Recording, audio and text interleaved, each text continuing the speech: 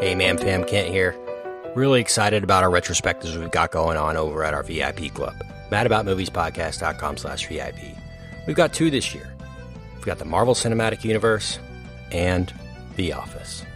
We kicked off our Office retrospectives this past week with Season 1. Here's a preview of that episode. Make sure and subscribe to our VIP feed for all of our retrospectives throughout the year, including every season of The Office. Enjoy.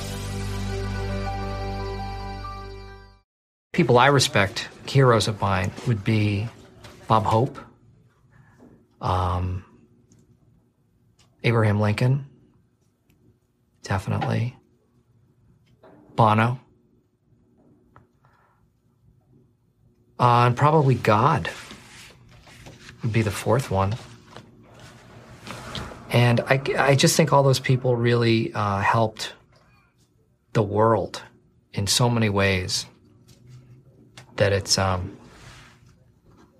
it's really beyond words. It's really incalculable. I suggested we flip a coin, but Angela said she doesn't like to gamble. Of course, by saying that, she was gambling that I wouldn't smack her. The most sacred thing I do is care and provide for my workers, my family. I give them money. I give them food. Not directly, but through the money. I heal them. Today, I am in charge of picking a great new healthcare plan, right? That's what this is all about. Does that make me their doctor? Yes, in a way. Yeah, like a specialist. Well, first what we have to do is find out what motivates people more than anything else. Sex. It's illegal. Can't do that. Next best thing. Torture. Come on, Dwight. Just help me out here. That's just stupid. In the wild, there is no healthcare. In the wild, healthcare is, ow, I hurt my leg. I can't run. A lion eats me, and I'm dead. Well, I'm not dead. I'm the lion. You're dead. Welcome to the Mad About Movies retrospective discussing the television series The Office. Yes, the television series The Office. We aren't just going to discuss generic offices. Anyway, here's one of your hosts, Kent, Brian, or Richard. All right, welcome in, Dundies and Dundettes. First ever Mad About Movies Office retrospective episode. Oh, feels good to say that. Done. Feels excellent. What a time, man. What a time to be alive. I'm pumped. Unlike our previous retrospectives, Harry Potter and Seinfeld, all 3 of us have seen this. So. Nope, not me. Never once. Oh, good. Familiar. I Men in Black flashy thing to myself. Just for this show. It was really expensive. Specific, yeah. We're good to go though. Yeah. This is what we do for the VIP. Mm-hmm. Yeah. Lost all memories of my son as well, but that's a tough but one. again, totally worth it for the listener. I got rid of a few ex-girlfriends, so that was a bonus. Yeah.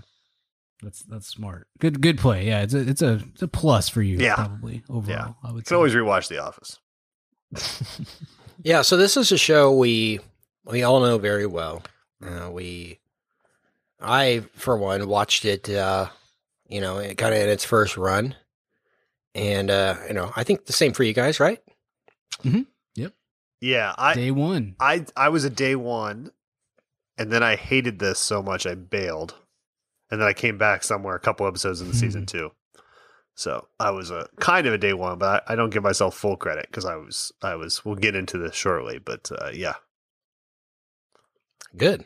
Well, yeah, that's good that we are all day ones, and we'll come bearing a lot of opinions, thoughts on this one, because it's a lot less first reactions and kind of taking it in stride and more just how we felt over the years about the show and its impact. I mean, it's certainly maybe the most popular show amongst my friends groups. Still, I think this is probably the one I could probably carry on a conversation with. It's either this easily. or Bad Judge for me. Yeah. Yeah, you got a lot of Bad Judge fans in your peer group, Richard. It's Yeah. I'm jealous. I always try to bring it up when I'm with my friends, but it never goes anywhere. Everybody's We're like, big "What are you Judge talking heads about?" over here. Yeah. Or former friends, you should say. Judge Nation, Bad Judge Nation, Bad Judge up. Bad Judge strong.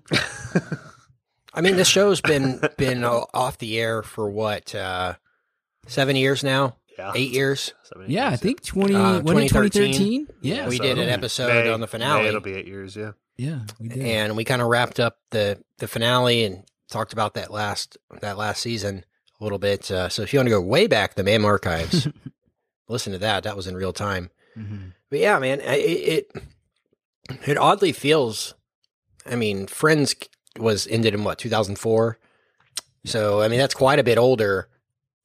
But it feels so much older than The Office, and The Office ended, quite a bit later. But at the same time, it kind of started right around when Friends ended, Mhm. But it still feels so much more, I don't know, relevant, evergreen. I don't know what the right word to use is there, but I don't know. I mean, there's something about it that maybe it's the lack of a laugh track and the lack of the traditional sitcom setup and kind of the, we're going to play into the trends of the day with how people dress and act and talk and all that kind of stuff. It kind of lives in its own bubble of Dunder Mifflin, which is maybe why. Well, But yeah. I think part of it too is that Friends is. I mean, I love Friends. I've no issues with Friends, but it's not really relatable. Those are Right. 6 beautiful people that live ridiculous lives in Manhattan, and it's not, and that's fine. It's not really supposed to be relatable. But The Office is like, I mean, We I know all lots have of people, a paleontologist friend that has a monkey. Though. That part was. yeah, that's super wealthy. Yeah. No, like, but the Office. I mean, I know lots of people that can't or refuse to watch The Office simply because it feels too realistic because they've worked in crap office environments or have had a boss that is similar to the first couple seasons of Michael Scott or whatever. I mean, it's very easy to, I think, to see yourself in Jim Halpert or in Kevin or whatever, or Pam or whatever. It's just I'm a Dwight. My Yeah, work of persona, course, my yeah. work persona is very different than my podcast persona. yes. But it's You wear a just Camelback to work every day. Yeah. Exactly. Rules yeah. are good. They are.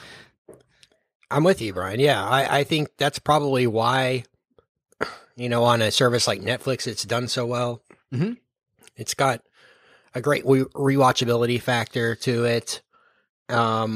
I don't know. I feel like young kids see this show. Like I have a lot of friends whose kids are into The Office, even at a pretty young age, because it's a little adult, but it's not too adult for like when we were younger and they would show Friends and stuff on after The Simpsons, and you'd be like, all right, I'm like 12, but like this is kind of okay for me, and some of it's over my head, but I think it has that quality too. So I think a lot of young kids, when they're like, okay, I want to start being an adult now, I think The Office is one of the first shows they watch because it's way newer than Friends or Seinfeld. Maybe that's the reason why it's kind of the newest zeitgeist show, right? Comedy wise. Yeah, I think so. Yeah. And I think it's definitely the spiritual successor to Friends on that front. from the cultural conversation perspective, if you're certainly right. Uh-huh. And so, yeah, which brings us to The Office season 1. And there's only 6 episodes in this season, but I thought what we could do is we'll go through some of the episodes, but I want to talk about just the creation of the show and what, the transitioning it over from the Ricky Gervais, Stephen Merchant version and into the US version. And I don't know if you guys finished it, The Office Oral History. I suggest any Man Fam listener to read There's that. like 9 different ones now too. There's like a podcast. Yeah, the Andy version. Green one's the one I'm Yeah, that one's great. the book.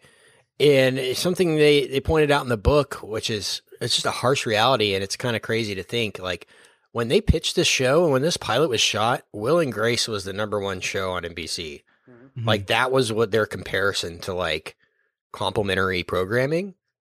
So to like watch the pilot of The Office, you know, right after a Will and Grace episode Mm-hmm. would have been weird, really weird. And right now it's like, oh yeah, The Office, yeah, it's kind of, it seems all like normal, but this really was such a trailblazing show for that style of comedy. And, you know, Arrested Development had done it, but they did more with music and more with narrative storytelling than this. Just really just tried to capture normal people doing normal things. And I like that about it. And I think that was a great way to approach it. And, you know, it's interesting to see the pilot.